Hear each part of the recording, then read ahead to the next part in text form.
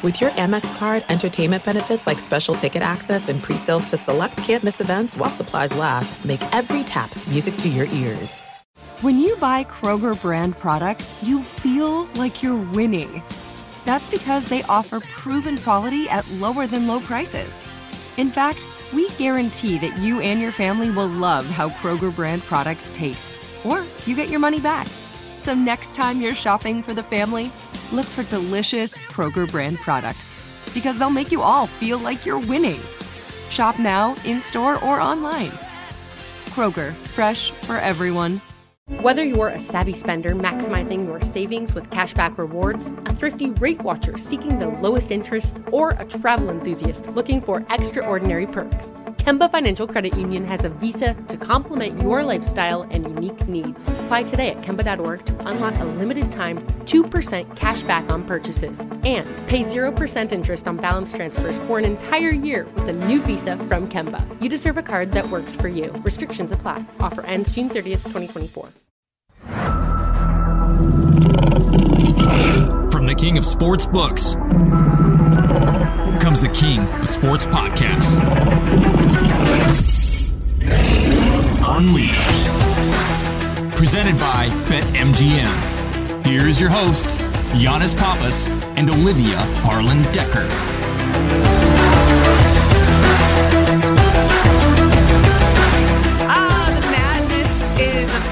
The field of 68 is set, and Giannis, I can't wait to get into all of it with you for the next few weeks, but especially today. But I imagine you're a little tired, broke, and hungover after your big weekend in Miami. You've got a nice tan going. You said it's more of a burn. How are you feeling? How was your weekend? I am feeling like an immigrant trying to come into the States going through Ellis Island. Like you said, I'm tired, broke, and hungry, and I feel like the United States needs to take me right now. I put it on the card. You just go to Miami and put it on the card. My wife, she chose all the most expensive restaurants, and so... You know, but when you go to Miami, nobody goes to Miami to get their lives together. You go there to make bad decisions. And I feel like we did that. So mission accomplished. And now there's just club music playing in my head. I've never eaten as many meals while I've danced at the same time in my entire life. Miami is Gomorrah.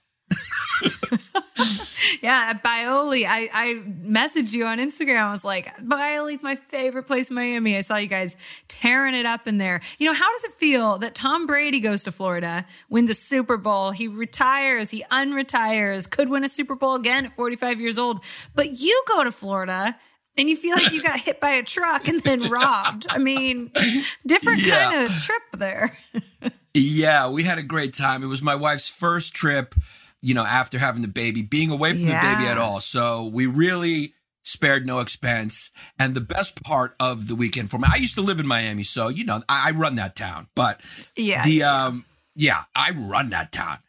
But Miami lay irregardless. But my best moment was former Syracuse great and NBA star Ronnie Cycli, who's now a world famous DJ, hit me up and he was like, big fan and I want to come see a show. So that made my life because he was my favorite player on my favorite team coming up. Wow. And, you know, talking about March Madness, I was a big fan of those Derek Coleman, Ronnie Cycli, Pearl Washington teams. And so my man Ronnie Cycli, the Lebanese Tower baby, who I always thought was Greek when I was a kid, is a fan of my comedy, and that's all I need in life. I can retire. So shout out Ronnie Cycli, one of the greatest DJs going right now. Live that lounge life, baby. Yeah. Okay, that is cool. That's a good takeaway from the trip. Hell yeah. Very cool. He messaged me on the gram, and it's just, it made my life. Man, I remember when DJs used to message me on the gram. That all stops the second you get knocked up, Giannis. I'm just telling you. Yeah. Hi, Mrs. Harlan. I didn't say it, your daughter did. Rodrigo says hi from Miami, by the way. Oh, my God. Well, they don't pay us to talk about our weekend, so let's get into some March Madness. I want to remind our listeners that you played a little college hoops yourself at American University, so you're our resident analyst, okay? Sure. I'll be your resident failed walk-on. Well, at least we're going to have on his successful walk-on, which is, he's like my idol, so. It looks great. Yeah, he's a college basketball analyst with Fox Sports. He's the other half of the Titus and Tate podcast. Remember, Giannis, a couple weeks ago, the big UNC Tate Frazier, we had him on the show. He was so great. So I'm glad we're going to have someone in the know help us break down this year's field of competition. There's a lot to get to here. Absolutely. And like you said, Tom Brady stealing the headlines. I can't believe Pete Davidson and Kim Kardashian's relationship lasted longer than Tom Brady's retirement. But, you know, he spent a couple months at home. Giselle asked him to do a few things. He watched the season of whatever show they're watching. He was like, I got to get back out there. But it is all about the tourney, Olivia. So let's talk some college hoops. I am psyched.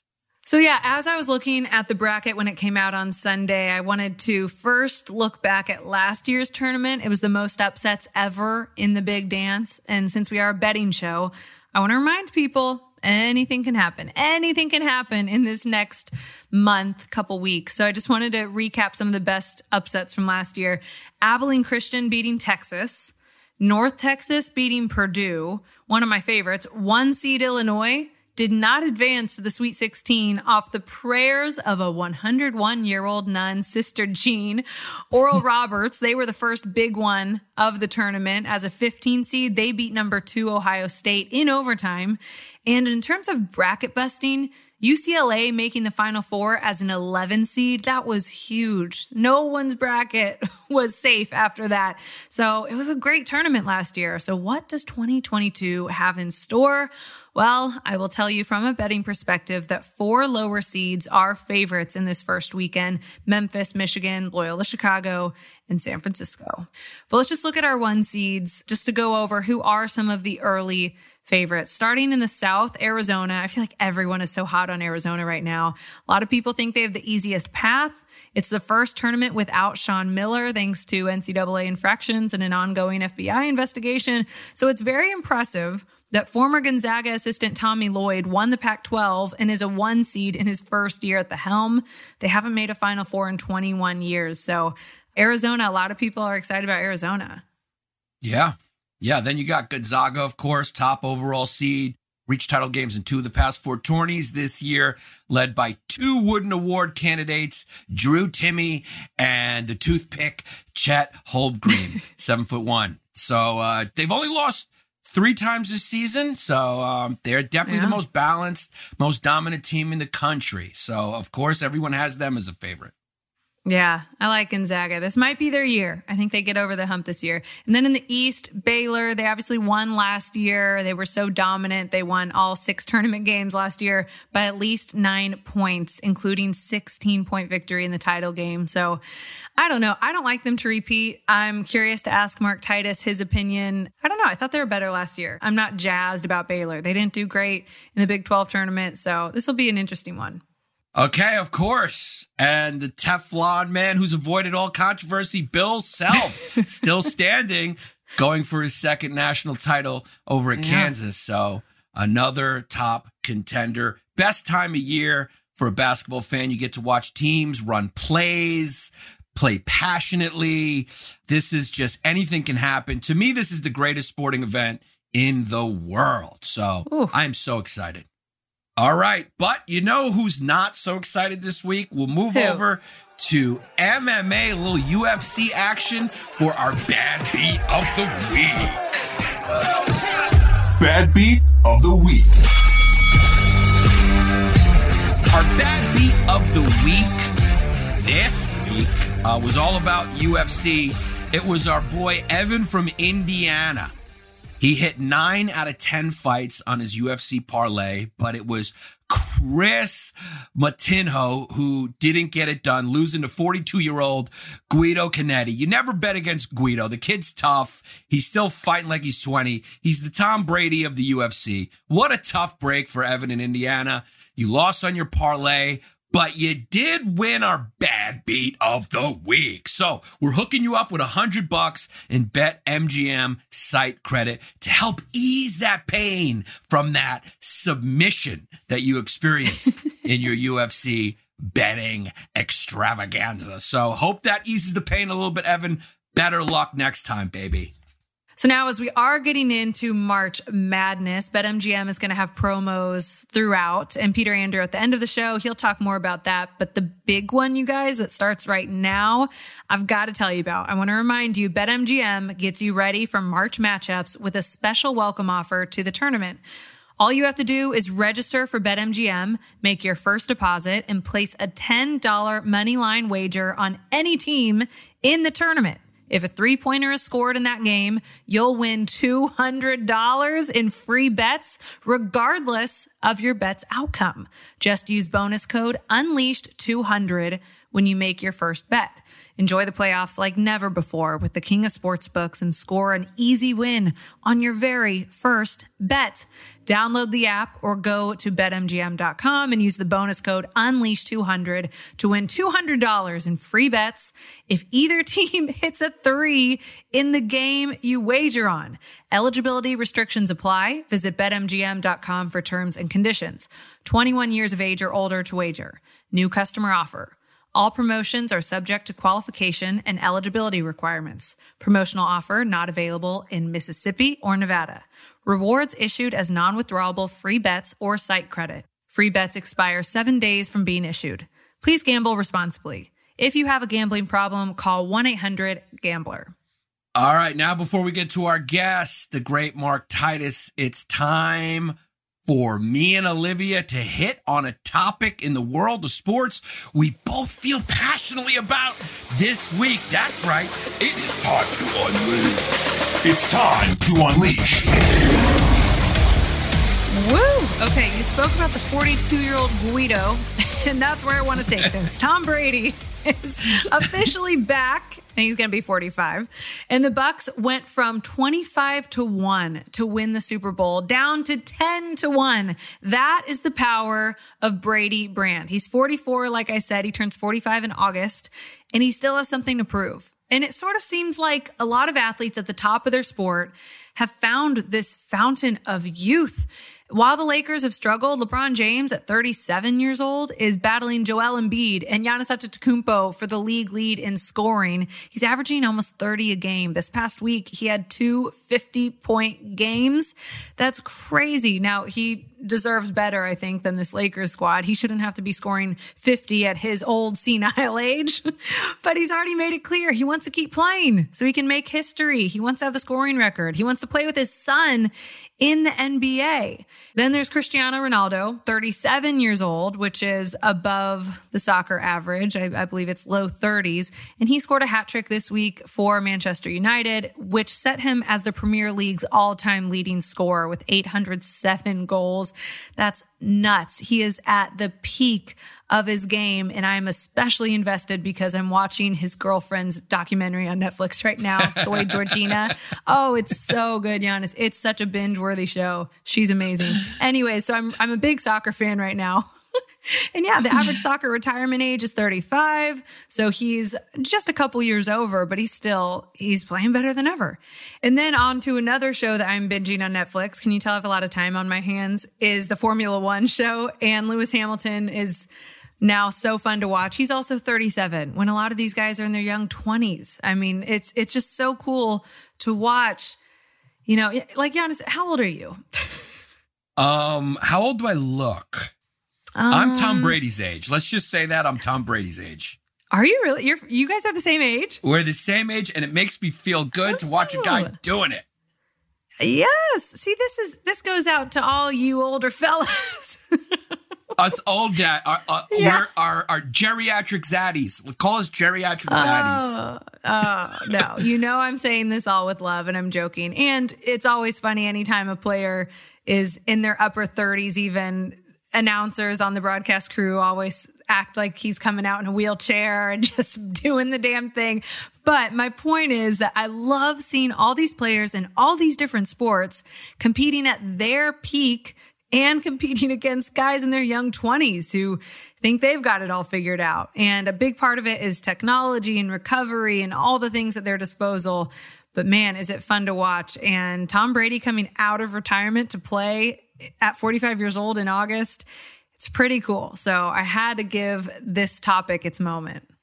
Absolutely. And to piggyback off this amazing Unleashed, Let's give a shout out to Nadal and Federer. Federer 40 or 41, still hasn't retired. Nadal at 35 or 36, I believe, which is ancient for tennis, playing his best right now. Of course, the Joker being out because he's unvaccinated has helped that, but this is one of the best starts to a season any player's ever had. He's 17-0. He won in Melbourne. He won in Acapulco, and he looks like he may be on pace to win his third tournament of the year already at Indian Wells. So unbelievable that these old heads are representing for the old school. Let's do it. I support everyone over 35. You're my peoples. Keep it up, guys. You're making us look good. Sugar daddies, unite.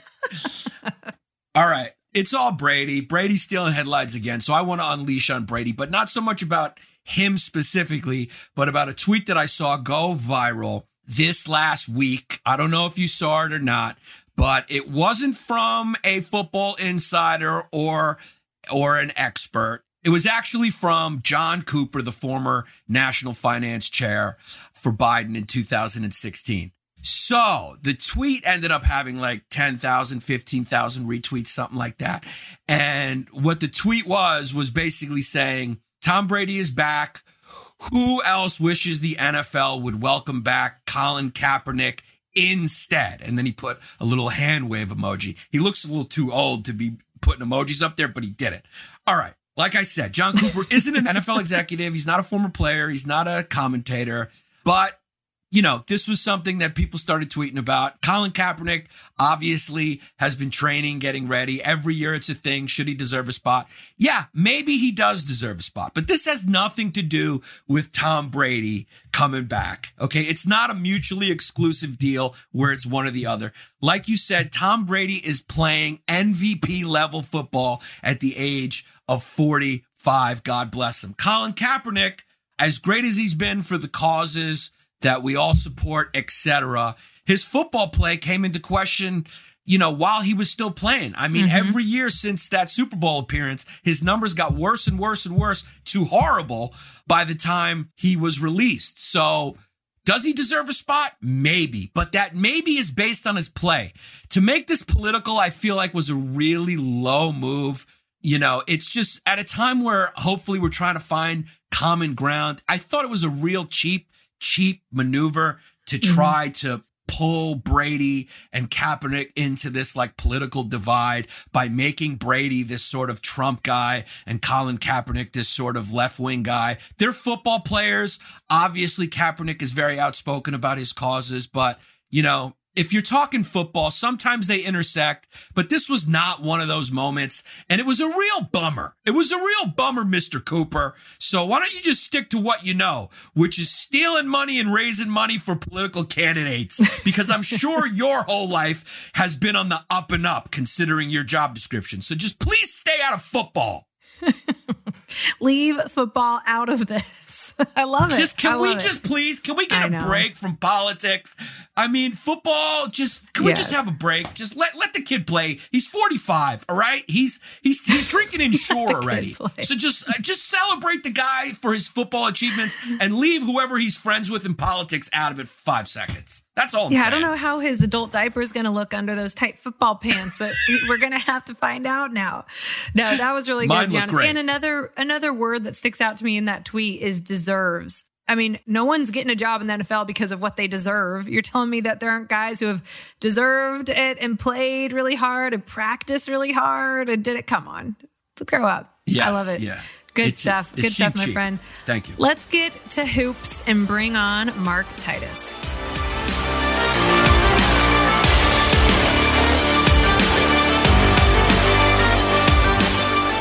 All right, our guest today was a basketball walk-on who actually made it, unlike me, at the Ohio State University, where he helped lead the Buckeyes to a Final Four in his freshman year. And by helped lead, I mean he kept the team loose by telling jokes and having great energy on the bench, which was my dream that I couldn't fulfill. Not only did he manage to become a school legend, he's also the co-host of the Titus and Tate podcast from Fox Sports. Mark Titus is here. Welcome, a living legend. All of us potential walk-ons look up to you. You made it. I tried to walk on at the American University. It didn't happen. What was your key to success? I think you hit the nail on the head. Was I knew how to tell the right jokes, I guess, at the right time. Also, let's not discount the one rebound I had in that 2007 NCAA tournament. I think that kind of changed the course of our season when I came in against Central Connecticut State in the 116 game and emphatically pulled down a garbage time rebound. I think that was the difference. I think Coach Mata went back and looked at the tape and was like, I didn't realize Titus had that in his game, and he kept me around for 3 more years. So I think it was that. Did you ask for the basketball? Did you want the basketball? Yeah, I should have.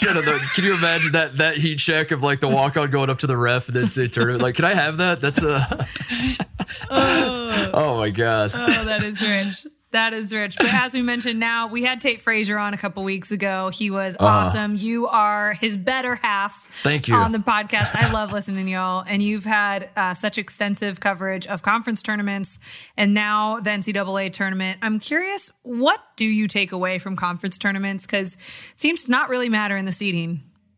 Yeah, it definitely doesn't matter in the seeding. It also, you can talk yourself in circles as to, I mean, we had a great example of this last season. There were two very obvious conference tournament results in terms of like teams that just got hot for their conference tournaments. And you have Oregon State in the Pac-12. I'm talking about last year, who kind of came out of nowhere to win their conference tournament, get into the NCAA tournament. And Georgetown did the same in the Big East. And you're going into the NCAA tournament, you're saying, all right, both of these teams are not that great, but they're hot right now. So I wonder what's going to happen in the NCAA tournament. In Georgetown's case, they got blown out in the first round.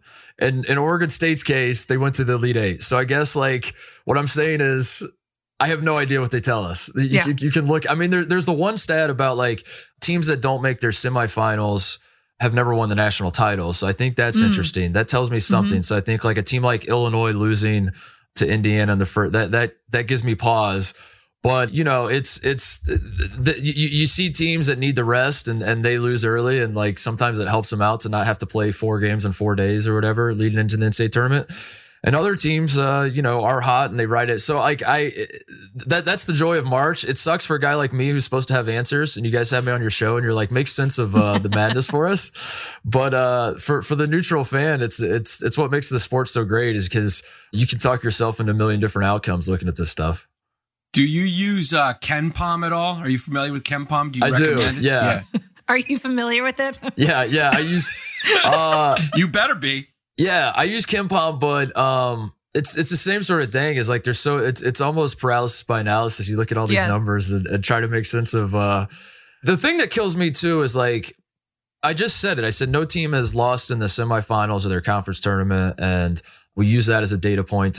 So as we look forward, these things definitely aren't going to happen. Cross these teams off. When you look at like the last few national titles we had Baylor won a national championship. They had never won a national championship. In fact, before they had won the national championship, like the knock on Scott Drew was like he couldn't get it done. And like he never goes to Final Fours. He always has like good teams. He always chokes.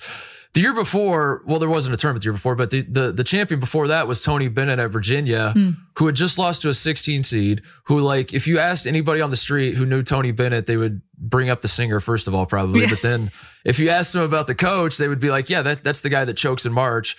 And he won a national title, and he won a national title against Texas Tech and beating Auburn in the Final Four. And I guess like we're at an era in college basketball where it feels like a lot of firsts are happening. And yet we go into March and we like look at like KenPoms and we look at patterns and we say like the last 25 national title teams have all had this on KenPom and that on KenPom and that. And then there always seems to be like one team that, that breaks through and does something. And then instead of going, oh, okay, so maybe these formulas don't really tell us much, we then just go into next year and we're like, okay, so now let's change the formula. And now this is the formula we're going with. So right. No, absolutely. And you mentioned Baylor. They won for the first time last year, but there's always talk about a defending champion curse, which I just think points out that it's really hard to win twice. Does this fate befall Baylor as now we look at their path to the championship? Yeah, I think Baylor's problems their problem is more injuries, I'd say, than having the target on their back. Because I really did love this Baylor team, but Baylor has been an incomplete product all season. We've been waiting to see what their complete team looks like, and unfortunately, I just don't think we're ever going to actually see that. But yeah, it's tough to win back to back.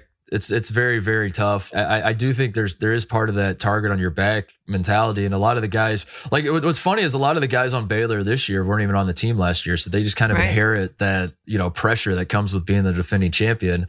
But no, if you're asking me, do I think Baylor will win the national title? I do not, but it has not, like Baylor's out. They're obviously a 1 seed. They've had a great season. They're a great team, but I think even Baylor fans are scratching their head about like what this team could have been with LJ Cryer. Looks like he's out for the tournament, and Jonathan Chamwa-Chachua has been out for the year for a little while now. And they've had a bunch of other guys banged up throughout the season. So it's more, for me, this Baylor team, it's more of a testament that they got a 1 seed. That's almost like the impressive part than anything that happens in the tournament run now. So I think they're just kind of playing with house money at this point, certainly as a program. Once you won a national title, I think you get like a 5-year grace period to do anything in the tournament. I think that's how it works. Well, how early are we talking for them to fall? I know Tate is looking at that 1-8 North Carolina meeting potentially this weekend, then UCLA potentially after that. Like, how early do you think they fall? Baylor to me is definitely, and again, I say this with the utmost respect to Baylor's program. This has nothing to do with the talent they have on that team, because they are absolutely loaded from a talent perspective. It has to do more with just like they've been piecing together their team. They've been patching it together throughout the entire season.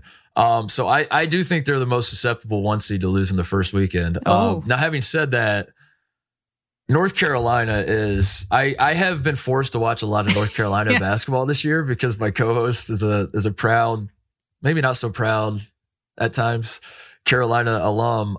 They are all over the place. Carolina is, Carolina to me, like they match up well with Baylor in the second round, but it always works this way somehow that like anytime you start getting excited about an 8 seed that can knock off the 1 seed, the 8 seed blows it against the 9 seed, and Marquette will beat Carolina because Carolina is looking ahead to Baylor.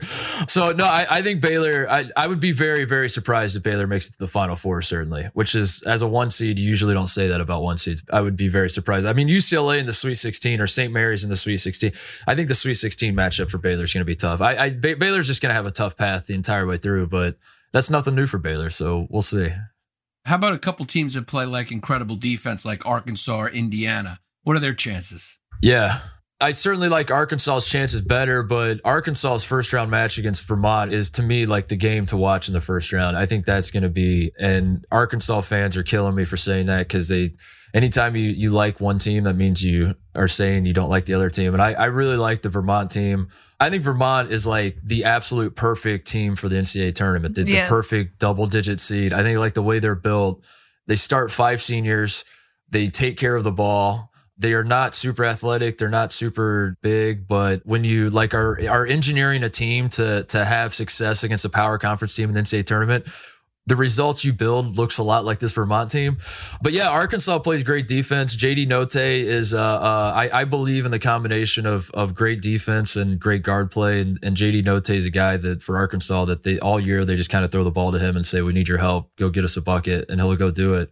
I think Arkansas, certainly more so than Indiana, more so than like LSU is another team that plays great defense and kind of suspect offense. Trying to think. Texas Tech is interesting. I mean, Texas Tech is one of those teams that plays great defense. The offense can look a little rocky. I think they can ride that pretty far in the NCAA tournament this year.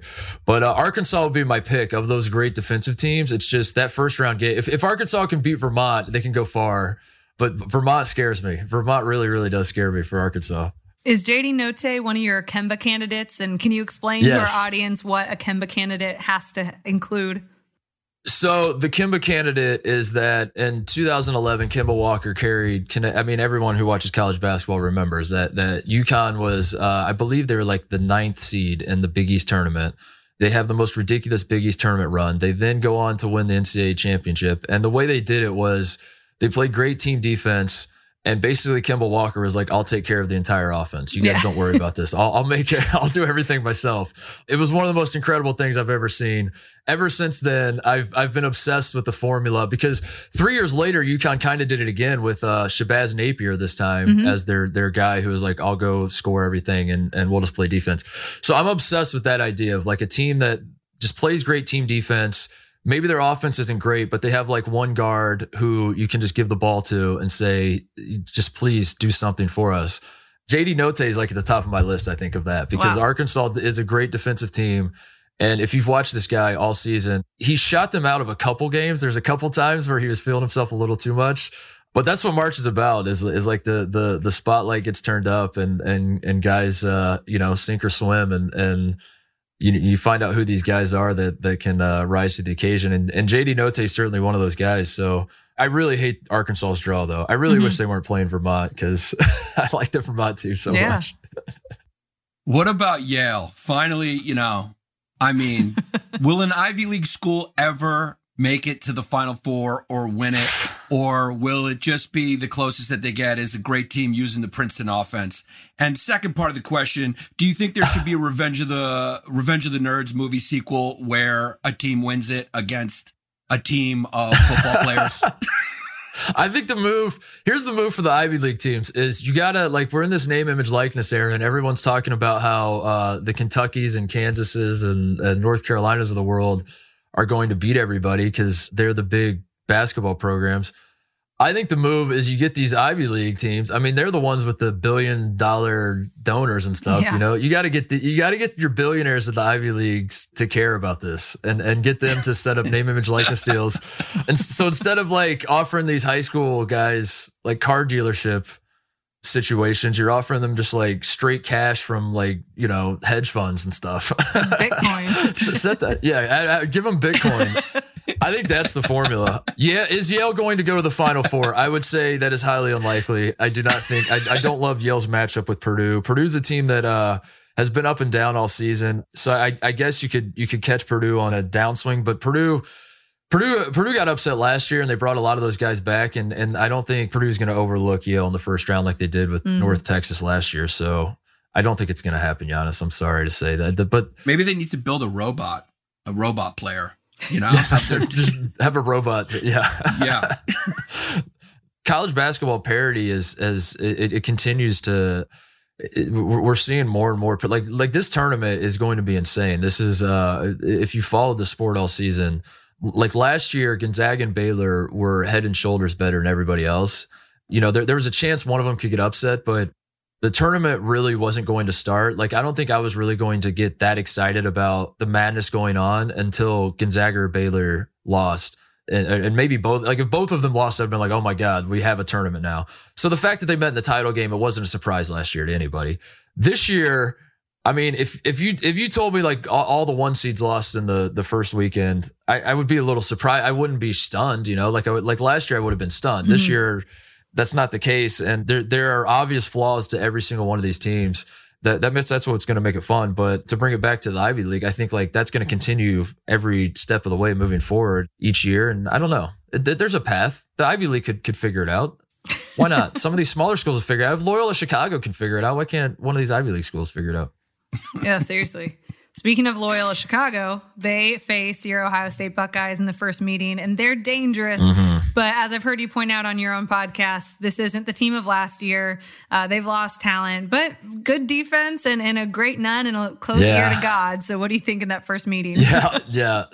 I'm more scared about Sister Jean than anyone on the Loyola's team, to be honest with you. I've heard you call her Sister Meme, too. That's kind of shady. Sister Meme, because... we can. So somehow Ohio State, it has been frustrating to watch this Ohio State team. And they've been up and down. They do not play great defense, but somewhere along the line, the narrative of the Ohio State season got changed where it was that we were dealing with injuries and COVID pauses throughout the year. We beat Duke in the non-conference season and expectations were sky high in Columbus. And then we get hit with like a COVID pause for a few weeks and kind of lose our momentum. So it's been up and down. And then now Ohio State has no doubt limped into the NCAA tournament. I will not deny that, but we've been without our two big, our big dudes in Zed Key and Kyle Young for like the duration of the end of the season. I think they're both going to be back for this game. And what's frustrating to me is that I have been down on this team in ways that maybe it would be surprising for a guy that is wavy. I'm literally wearing an Ohio State hat in this interview. I very much want Ohio State to be good, and they've bummed me out a lot this year. But the fact that Ohio State is an underdog against a Loyola Chicago team with a first-year head coach in round one is insane to me. When we have an All-American E.J. Liddell, we have a first-round pick in Malachi Branham. I don't know. The disrespect is through the roof, and it's a good position for us to be in. I know a lot of people remember what happened in the tournament last year, which we had guys out for that game too, which no one wants to talk about. That's okay. I don't take Loyola Chicago lightly, but the fact that Ohio State is being disrespected to this extent, I actually think it works in our favor, and I'm excited about this first-round matchup. But you mentioned all the talent, 2 first-round picks. They have more length, more talent. They should, on paper, win this game. But 5th year for Chris Holtmann, and he's never advanced past the second round. What do you attribute that to? He always has talent. Olivia, your connection's cutting out. I can't. That wasn't very. I didn't hear what. I'll say this. Like, do you want to see someone new at the helm? Do you like Chris Holtmann? And in all seriousness, Holt's style of play is we're very fun to watch on the offensive end. Yeah. What we struggle at is defense. We struggle at closing games. And I think the criticism of Holt would be like this. Those are things that you need in the NCAA tournament, obviously, because in a one and done setting, you get into a situation like the Oral Roberts game last year. Oral Roberts was just red hot, making everything, and Ohio State was we were matching Oral Roberts shot for shot. But at a certain point, as a Buckeye fan, you're like, all right, can we please get one stop? And we just weren't capable of doing that. So I think the problem, like the moving forward, to answer your question, no, I don't want anyone else at the helm. I love Chris Holtmann. We just have to like tweak the machine. It reminds me of the Tony Bennett problems he was having when he first got to Virginia. He was winning a lot of games. He would get to the NCAA tournament and he would never really have a plan B. They would play great defense. When their main A plan fell apart, they never really had a plan B. That's kind of Ohio State right now. We need a plan B. You're putting me in a tough spot, Olivia. You're putting me in a tough spot because just be unbiased. Just don't speak from your heart. I would love for us to figure it out defensively because I think like that is kind of the problem. Is like every single year we try to outscore teams and it doesn't always work that way in the NCAA tournament. So I don't know if we're going to be able to figure that out with this team this year. I think it's too late for that, but we'll see. I don't know. I'm sweating so much now. I was not prepared to answer questions. You knew we were going to ask an Ohio State team. You were 2 seed last year and lost to Oral Roberts. I mean, we're asking it again. I've blocked that out. I've processed. You know how much therapy I had to go to get that out of my system, and now you're bringing it back to the surface. All right, you predicted that the NCAA would take care of Coach K. They gave Duke a 2 seed. What do you make of that? What do you think is going to happen in that part of the bracket? When I saw the selection show and I saw Duke as a 2 seed, I about fell out of my chair because like that is absolutely egregious. And Tennessee was Tennessee should have Duke 2 seed, but then it like clicked that Duke is the 2 seed and Gonzaga is a region. And I think that's kind of perfect. I think that's a good balance to balance it back out. Yeah, they have a tougher path in Tennessee. Yeah, they do. I kind of like Tennessee's spot better.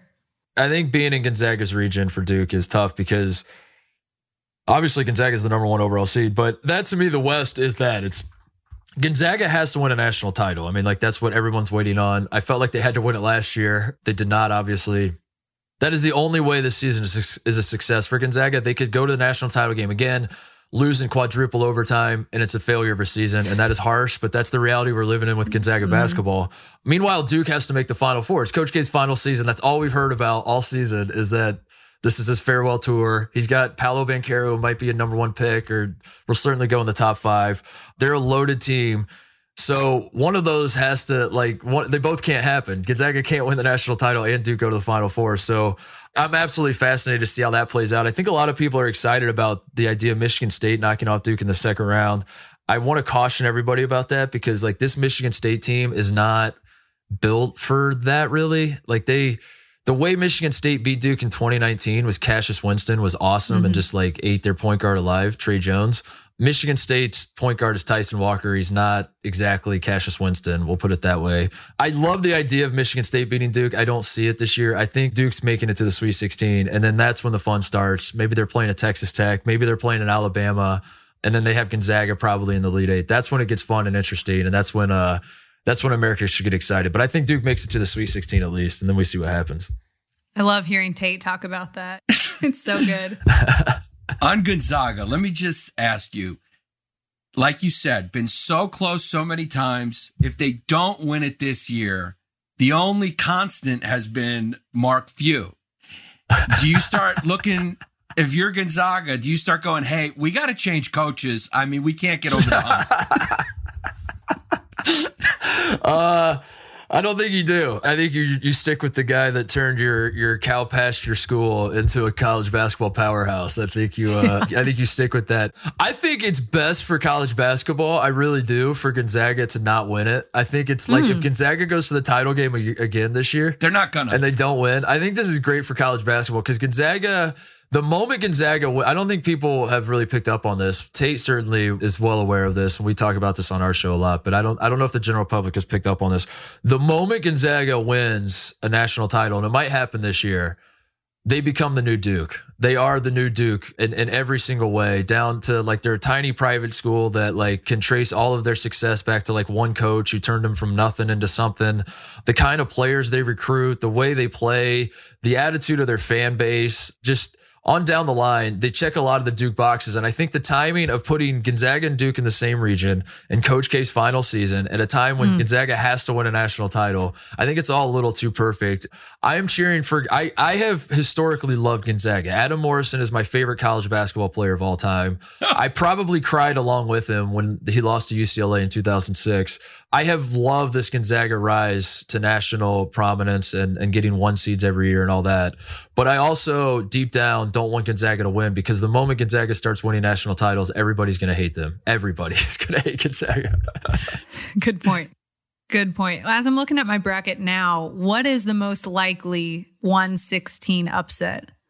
And we don't know all of them. We're recording this Tuesday. We don't know who all the 1 seeds are playing, but if you had to pull one out of that bag right now. All right. I believe that Arizona is the best team in the country, even though Gonzaga is the number 1 overall seed. I've thought Arizona's the best team. They're the most fun team for me to watch all season. So this has nothing to do with how good I think Arizona is. But the Wright State Bryant game, which is the 16 play-in game, which I think is on Wednesday. I think that's the Wednesday 16 play-in game. Bryant is a team that if anyone watched the Northeast Conference Championship against Wagner, they're led by this guy named Peter Kiss, who wears a Kiss t-shirt to warm up in. His last name is Kiss. He sticks his tongue out when he makes good plays. He is absolutely electric is the only word you could describe him. And Bryant as a team plays very high-paced basketball. So and Arizona does too. And if Arizona plays Bryant in the 16-1 game, it is going to be the most like up and down basketball game you've ever seen in college. It is. There are going to be a ton of points. Peter Kiss is going to try to score 60. He's probably going to take like 55 shots to do it. I don't actually think Bryant's going to beat Arizona, but I have never been in my entire life, and I mean this genuinely, I've never been more excited to watch a 16-1 game than if Bryant plays Arizona, because I don't necessarily think the upset's going to happen, but I think it's going to be an awesome game to watch. I think it's going to be so fun. Giannis, take the over. That's what I'm hearing. Take the over in that game. Woo. It feels like a game that like Peter Kiss would score like 50 points and Bryant as a team would have like 94. Yeah. And Peter Kiss is like popping his jersey in the crowd and pointing at his family and all that, and sticking his tongue out. And Bryant lost by 34. And he didn't even realize it. Like Arizona kicked their ass and he had no idea because all he knew is he's like, I scored 50. You guys see that? You know? Oh, so. I love it. I like a little pageantry and showmanship. Nothing wrong with that. Nothing. Is he the guy you think, the big break? Is there a player or players you think that now that they're on the national stage will have their coming out party? I mean, like Steph and Ja, they were big on their teams, but they were mid-majors. But maybe a guy like Dante DiVincenzo who has the talent and just has a monster game and then gets drafted because of it. So the guy, like the small school guy, I don't know about draft, but as far as like stealing America's heart, it kind of happened in the Conference USA tournament. This kid, Jordan Walker, nicknamed Jelly on UAB, I think he had a 40-point game against Middle Tennessee in the Conference USA tournament. He kind of single-handedly carried UAB into the tournament, and they go up against Houston in the 12-5 game. Houston is great defensively, and I'm really worried that they're just going to put the clamps on him. But he's a guy that certainly, to answer your question, Giannis, about a guy that kind of comes out of nowhere from a small school. I could see him going nuts, and even if they lose, it's one of those deals where he, scores 30-something points and is trying to will his team to a victory. That could be a ton of fun. The serious answer is a guy who has, for people that are like deep into the weeds in college basketball, have followed it all season, know this guy, but the general public probably doesn't. David Roddy at Colorado State is a guy that I absolutely love. He's their big dude in the sense he's not a super tall dude, but he's built like a bowling ball and he plays like a bowling ball and he just grabs every single rebound. He's very skilled. I don't even know who I could compare him to. Big Baby? I mean, I guess like he's probably going to maybe Big Baby, Charles Barkley type comparisons.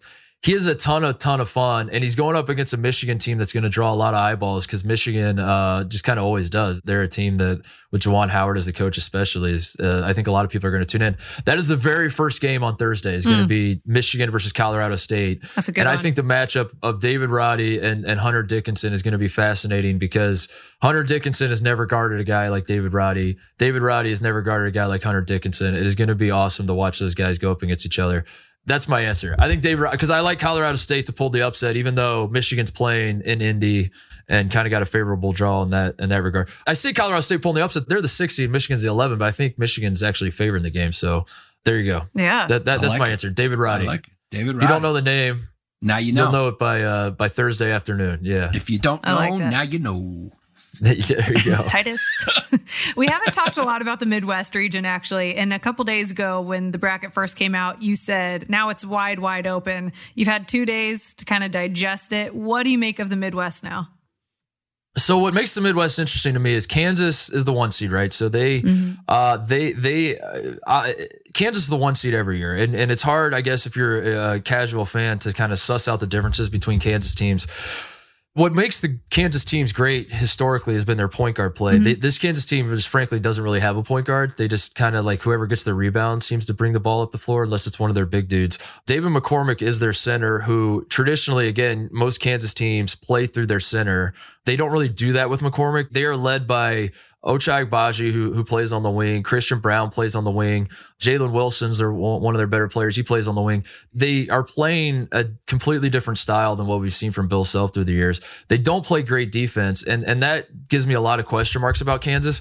Meanwhile, Auburn has been great for most of the season, but they're mostly just great at home. And if you really like pay attention to Auburn, like the times we've been really high on Auburn, and the big wins they pulled out are usually at home, and they haven't been as great on the road. So I think that's what makes that region so interesting is at the top, you have 2 teams that are very obviously flawed to me. And Wisconsin has kind of limped into they're the 3 seed. They've kind of limped into the NCAA tournament. Johnny Davis's health has been called into question. So I ultimately went with this. I went with Iowa beating Kansas in the Sweet 16. Oh, I like Iowa pulling the upset because Keegan Murray is playing out of his mind. This Iowa team they haven't been great defensively all year, but they've kind of figured it out, and they're a completely different team to me when I watch them right now than I did throughout the year. And I like Auburn to play Iowa in the Elite Eight still. I still think Auburn is a team. They're so good defensively, and Jabari Smith is going to be the number 1 pick in the NBA draft, I think. So I ultimately went with Auburn over Iowa to answer your question. That's where I landed on. I don't feel great about it because, as I said, all of these teams have obvious flaws.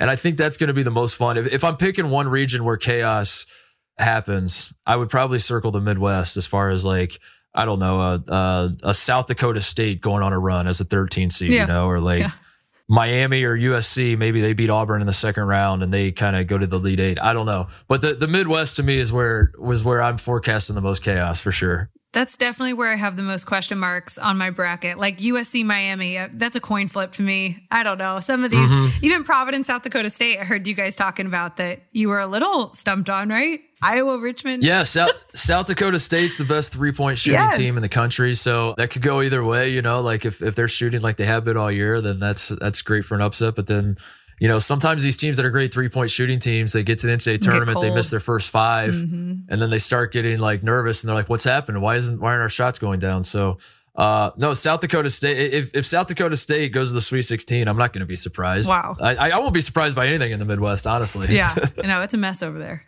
2-part question. Are there any walk-ons in the tournament who are making noise? Second part of the question, is Jeff Hornacek the best walk-on of all time? Okay, so I got to be honest that I don't know of any walk-ons that that's not true. I'm going to shout out my guy Steven Izzo, Tom Izzo's son, who's a walk-on at Michigan State, who loves our show. I'll text with him every so often about stuff, and he's holding down the Club Trillion brand. How many years is it since I graduated? 12 years after I 12. That's boy, that's tough to say out loud. So I'll shout him out. Steven Izzo, he got into a game late in the season and got a steal. And then I forget what the highlight was, but it was so funny. Michigan State put it on their Instagram, and I was howling because he checks in the game, and walk-ons are supposed to just like dribble the clock out. That's kind of how I became famous. Is like I bragged about how good I was at just dribbling the clock out. And Steven gets in the game and makes a steal, and then like pushes the ball and is like trying to lead the break, and somehow it gets knocked out of bounds, and he goes crazy, and he's like getting the crowd pumped up, and the crowd's going crazy. And you can see his dad on the sideline with his arms crossed, just like shaking his head like, son of a bitch. like we talked about this, son. Please don't do this. So I'll shout him out. And then to answer your other question, I want to say Scottie Pippen was a walk-on at one point. Ooh. I think he's been the answer. I'd have to double check that, but I want to say someone once brought that up to me that Scottie Pippen started his career as a walk-on at Central Arkansas. Oh. And when I learned that, I was like, he has to be. It's hard to top Scottie Pippen as an answer, you know? So I didn't know that. Yeah. That's for sure. I mean, otherwise I think Hornacek, right? I mean, Yeah, I would say, yeah, there have been a handful of good ones. I don't remember, I don't know if there's any other NBA Hall of Famers like Scottie Pippen though. That's going to be tough to beat. Wow. Yeah. I was close. Wow. I wonder how many NCAA tournaments rebounds Scottie Pippen had though. Did he have one against Central Connecticut State? You gotta check. I feel like he didn't grow till like, you know, his senior year or his first year in Chicago, and then he sprouted up 8 inches, and so he was a late bloomer. But it's sad. The only reason I think a lot of people know anything about that story is from the Jordan documentary. Like they briefly touch on that story, but and I think Scotty's not too happy about that. No. I would imagine. No. Okay, Mark, let's get to the meat. Can you give us your final four and a winner as it stands on Tuesday, March 15th? Yeah, so my final four, I went a little chalk. People don't like it when I go chalk, but I'm sorry to say they don't like it because the haters want nothing more than a college basketball guy like me to give them some ammo. And, you know, when you take a big swing, they want to see me step into the batter's box and take a big swing and fall on my ass when I don't make contact. That's really what they want. And unfortunately, I'm hitting for singles. I'm hitting for doubles. You know, I'm just trying to move the runners along the bases here. Nothing wrong with that. My final four is Gonzaga and Arizona were the one seeds I like. I had Arizona beating Ohio State in 4 overtimes in the Elite Eight on a very controversial call that will lead to me picketing outside the NCAA offices. So that's what I have. I had that written in my bracket, actually. I wrote a big, long paragraph. And you're warning people, too. You're warning them. Okay. I have Gonzaga and Arizona. And then I like Kentucky out of the East. Kentucky is a team that I have loved for the better part of this season. And then I said earlier, I like Auburn out of the Midwest. And then I have Kentucky winning it all over Arizona. And as I said, Kentucky, I like Kentucky because Kentucky can beat you in 1,000 different ways. Kentucky's a team that if the game is in the 50s, I trust that they can win 57-51. I trust that they can win 110-106. They are built for a lot of different scenarios. They went into Allen Fieldhouse and absolutely destroyed Kansas in an up and down game. They played in some meat grinder games in the SEC. I thought the SEC was the best conference all season, and Kentucky is really the one SEC team. They didn't win the league, but they were the one team that could go on the road and win, because it felt like a lot of these SEC teams could win at home but couldn't win on the road. And Kentucky won on the road. So with Oscar Tshiebwe, who's going to win National Player of the Year too, as their anchor, I know that every single Kentucky game, they're going to get defense. They're going to grab every rebound. They have a very high floor. You know, a lot of people, when they fill out their brackets, they get excited about the ceilings, like how good can teams be. I know that Kentucky's floor is I feel like Kentucky has one of the higher floors in college basketball, that they're not gonna lay a stinker out there. So they're gonna give themselves a chance every single game, and I trust that they're gonna be in every game. And for that reason, I picked them to win the national championship. Wow. So that's it. And also my dad's an Indiana alum, so I probably just subconsciously picked Kentucky just to like get under my dad's skin. I think it's that too. He hates Kentucky. So I like how you don't say a word about Kentucky this whole show, and then you just drop a bomb that they're winning it all. Yeah. I dropped it. What? Yeah. So didn't Tennessee beat it. Kentucky twice this season? No. Kentucky blew out Tennessee in regular season at home. Yeah. In the regular season. Yeah. Okay, But then, so no Tennessee fans are just Tennessee right did beat now. Kentucky. Yeah, because they beat him in the SEC tournament. Right. You're right. Yeah, they did beat Kentucky in the SEC tournament. I'm sorry, they did, but Kentucky doesn't have to beat Tennessee again to win the national championship necessarily. Clean slate. I don't know. We'll see. What do you make of that St. Mary's victory over Gonzaga? Was that the blueprint to beat them? And do you see a team doing that, just pounding them inside?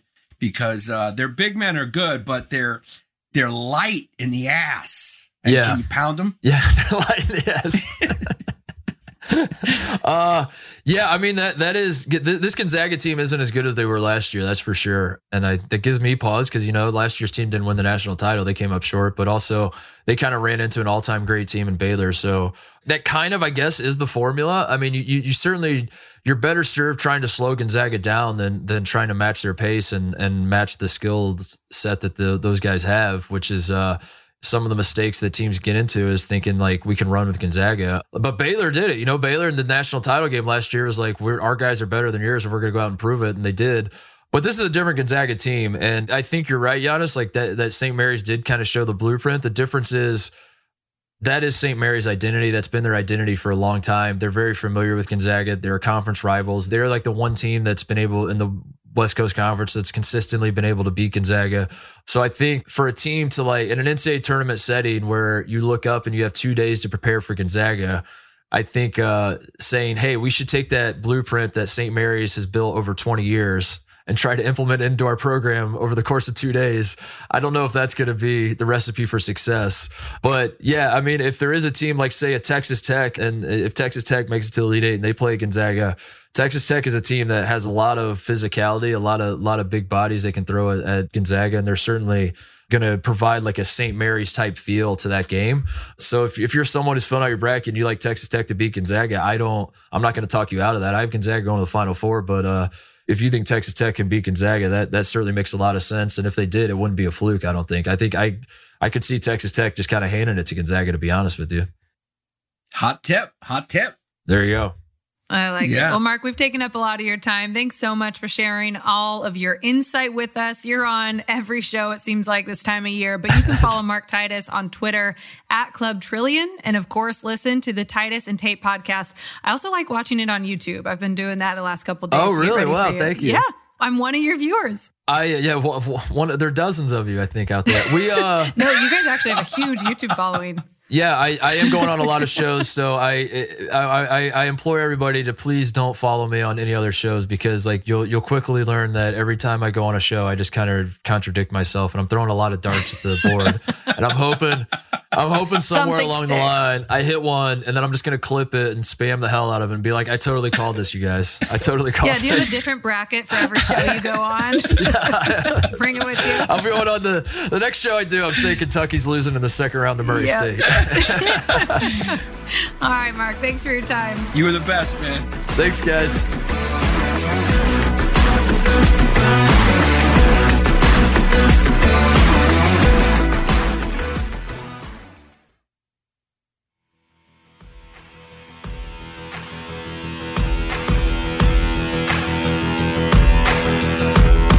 The Lions. All right, now we bring in Peter Andrew from BetMGM to go over the landscape of sports. There's so much to cover this week. Oh my gosh, I wish we could just focus on March Madness, but the NFL is making that impossible. So Peter Andrew, first and foremost, I just have to ask, Tom Brady decides to come out of retirement. I guess his family time was all he needed. Which I laugh. It's like day 2 of your family vacation. You're like, oh man, I missed you guys. Now I'm good. I'm ready to go home. That's what Tom Brady just did. But how did that shake up the odds for Tampa Bay in their NFL futures? Yeah, it's funny. They had the meme, Tom Brady saw gas prices and then just went back to work. Yeah, it changed everything a lot. Bucks was it Sunday afternoon when he just shook up the world during Selection Sunday? Yeah. quite a bit. It changed the odds. They were somewhere between plus 2,200, plus 2,500. So 22 or 25 to 1, depending on where you saw the odds or at what moment. And they're down to plus 800 now. So I saw the news. I quickly fired a bet. I got them at 22 to 1 for next year. But it's changed quite a bit. And we actually had some big bets come in pre-decision. So someone, I think 2 weeks ago, put up $10,000 on Bucks to win the Super Bowl next year. So either someone was thinking they were going to get Deshaun Watson or something, or they had some inside knowledge there. Yeah, I would follow up with that person because they knew something. That is not right. Was that Gisele Bündchen, by the way? Yeah. That's like the equivalent to some insider trading, it felt like. But no, it seemed like it was legitimate, and maybe the person just had an inkling. But yeah, it's not only have a domino effect on the odds for the Bucks, but now what happens with Deshaun Watson, Jimmy G. Oh, yeah. I mean, we saw some teams make small moves like Trubisky going to the Steelers, but I don't know if that's the solution for them. So there's a lot of teams still looking for quarterbacks, and I think it's going to be crazy. Once the next chip falls, everything else is going to start falling after. One quick thing that I saw with Tom Brady that blew my mind, and it's not like a very advanced stat or anything, but it still was hard to wrap my mind around. In the last 9 years, he's gone back and forth every year, winning a Super Bowl, losing a playoff game, winning a Super Bowl, losing a playoff game. Like, that's incredible. Last year, he lost a playoff game. So I don't know. If history repeats itself, he's not coming back for nothing. He's not coming back to losing the playoffs. So I like that. If it happens that he wins the Super Bowl, I mean, there is a God. Like, for 9 consecutive years back and his forth. name is Tom Brady. And his name is Tom Brady. But yeah, once I saw that, I felt good about my bet. But yeah, they're bringing everybody back. They brought their center back. I'm sure Gronk will come after. I know there was talks about what he'd do pre the decision, but all it took was watching Ronaldo score a hat trick for him to make his decision to come back. So that little fire under his ass. Gosh. Yeah, I mean, it was planned. We all knew it wasn't real. We all knew he wasn't going to retire on Instagram. He was pulling a little media move. He's media savvy now, isn't he? He's thinking about Brady right now. There was no way he was going out on a loss. He's going to try to win it. Everybody, again, I'm so ingrained in the worst way possible to like Niners Twitter, but everybody for the last few years has been like, Brady wants to play in San Francisco. He wants his family to go to all the home games. So I'm thinking if he's coming back, he's going to San Fran. But I mean, he's clearly got something to prove in his own mind in Tampa to go out on a high note. So if they win this year, I think that wraps it up. I kind of agree. I don't think this story is done yet. I think, Bruce Arians and Brady, that hasn't been the smoothest thing either. He's been kind of adamant that if he's coming back at all, he's playing for us. And I don't know if that gels with Tom. And so this story's not done. We are going to be covering this all off season. Of other free agency moves, you mentioned like Steelers getting Mitchell Trubisky. What about Khalil Mack going to the Chargers? I mean, who has had a big splash on the futures market? Yeah, that one, a defensive player doesn't change things too much, but combining him and Bosa together is legitimate. Oof. And I mean, that division is absolutely insane between what all 4 teams will end up showing, obviously with Russell Wilson in Denver now. That's like the division of death. Like, you can go any which way and probably justify that you like the Chiefs or you like the Chargers or whoever it is. But short answer is, prices don't change too dramatically when something like that happens. It's always the skilled positions. It's the running back making the big move. It's the Deshaun Watson going to X or the receiver going somewhere. But we've not seen anything yet. I think there's a lot of dominoes that still have to fall. I think there's a lot of teams that still have some cap constraints. So you're going to see players move or players get released. Jarvis Landry was a good example when Amari Cooper got traded to Cleveland. So we are just getting started, and it's going to be a crazy couple months. And then obviously as we get into the draft, in Vegas, that's when things will really shake up. How about the Bengals, though? Have their odds increased now that they've signed Kappa and Karros to kind of give some more protection to our swag daddy, Burrows? No change yet. The only team I'd say otherwise that's changed for the better is the Jags, who have just spent $280 million in the last day. But I don't know offhand what it is, but that's not a dramatic change. It's not like they're Super Bowl favorites now. They just signed Christian Kirk to like the 4th most lucrative wide receiver contract ever. But that's the kind of move that will change it. You'll never see an O-line move really move the needle too much, especially this early in the season. As it gets closer and a big injury, impacts someone in training camp, then things change a bit. But it's too early to tell with still a lot of moves imminent. Got it. Okay, let's get to the NCAA tournament. First, let us know what BetMGM is offering in terms of promos. This is a very competitive time of year for sportsbooks.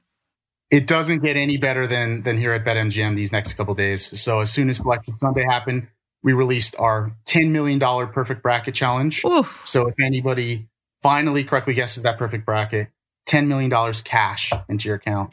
Oh so gosh. really, really exciting. We've already have, 6 figures worth of brackets, which is amazing.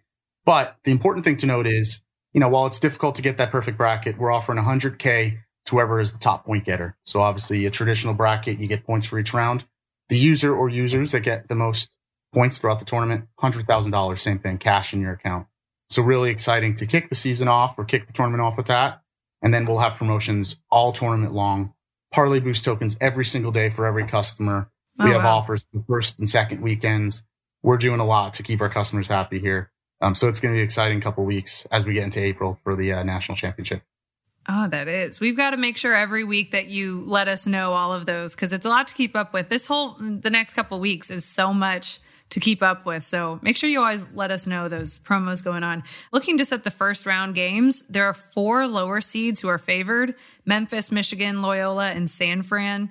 And those can shift by the time tip-off really happens Thursday. But of some of those matchups, is there one that you would suggest someone invest heavily in? Yeah, so one I hate and one I love. The one I hate is San Francisco. I love Murray State. I mean, they're not really a Cinderella team like they were a couple of years ago. They were a ranked team for most of the year. I love them -1.5. I know people are high on San Francisco, just, giving teams like St. Mary's and Gonzaga a challenge in the WCC, but love Murray State. So don't like San Francisco in that situation. But the one I do love is Loyola Chicago against Ohio State. Sister Jean, that's all you got to say. God's always on her side. They're +1.5 now. I would just take them on the money line. It's going to be round even money. They've got a legit shot to make some noise. Yeah. So, and this year, there's so much parity in college. We've seen it throughout these tournament games. We've seen, obviously, big seeded teams upset like Baylor. I mean, this year is going to be crazy. So my recommendation is don't just take the chalk like you've seen in previous years. There are a lot of really good lower seeded teams, Cinderella mid-major teams that are going to make some noise. Yeah, we were just talking with Mark Titus, and he was saying Vermont. Did he convince you, Giannis? Because I'm all into Vermont now. Hey, I'm a Bernie bro. Why not? I'm going with Vermont. Yeah. And I mean, it's almost like you just watched our interview with Mark Titus because he was talking about the parity this year as well. So it's an exciting tourney. Guys, where are we watching it? Are we flying out to Turkey to hang out with Olivia and watch these games? I mean, Peter, what's up? Does BetMGM have like a big screen we could hang out and pop some Trulies together? Are we sponsored by Truly now? No, but we keep trying. We keep trying. We keep trying. We'll work on it. Yeah. It's just less calories. We're going to have all of our TVs set up in office. We're going to have a huge watch party here. Little sneak peek into later this year, next year. We have a new office coming that's going to have a huge TV. So, Olivia, Giannis, you guys are going to be delighted. But for now, we got pizza and beers coming for Thursday and Friday this week, which is going to be a ton of fun and every game one. So, that's awesome. Peter, I recommend Truly's over beer because a couple of big girls like me and you, we need to cut some calories. Yeah, I'm really glad you just included you two in that. we said it in LA. We had the 2 guys with the bellies, with the bigger belly, and then the girl who's pregnant. So Jess, the 3 of us look good together. Yeah, we look like pregnant Charlie's Angels, especially after the mango mojitos we had at the Spanish restaurant. Oh my God! We made Olivia look small. I mean, me and you, we're dad bodding out, me and you. Yeah, me and you should sumo wrestle.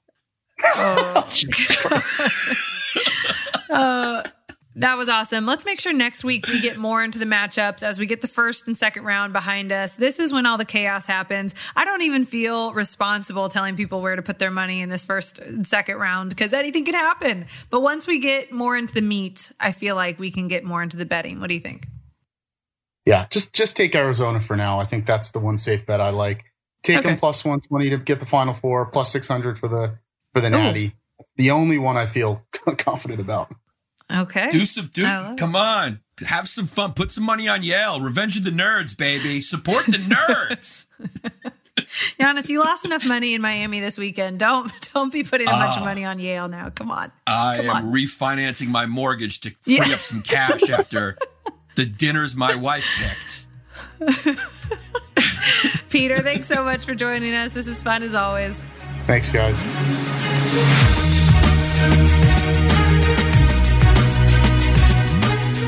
What an amazing show, man. That was one of my favorites. Shout out to Mark Titus for stopping by and dropping some March Madness gems on us.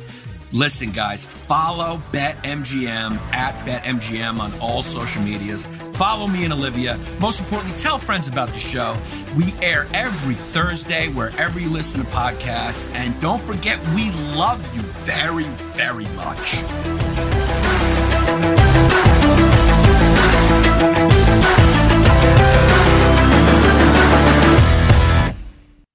Thank you for traveling with Amex Platinum. To your right, you'll see oceanside relaxation at a fine hotel and resort property. When booked through Amex Travel, you can enjoy complimentary breakfast for 2 and 4 p.m. late checkout. That's the powerful backing of American Express. Terms apply. Learn more at americanexpress.com/withAmex. Whether you're a savvy spender maximizing your savings with cashback rewards, a thrifty rate watcher seeking the lowest interest, or a travel enthusiast looking for extraordinary perks, Kemba Financial Credit Union has a visa to complement your lifestyle and unique needs. Apply today at Kemba.org to unlock a limited-time 2% cash back on purchases and pay 0% interest on balance transfers for an entire year with a new visa from Kemba. You deserve a card that works for you. Restrictions apply. Offer ends June 30th, 2024.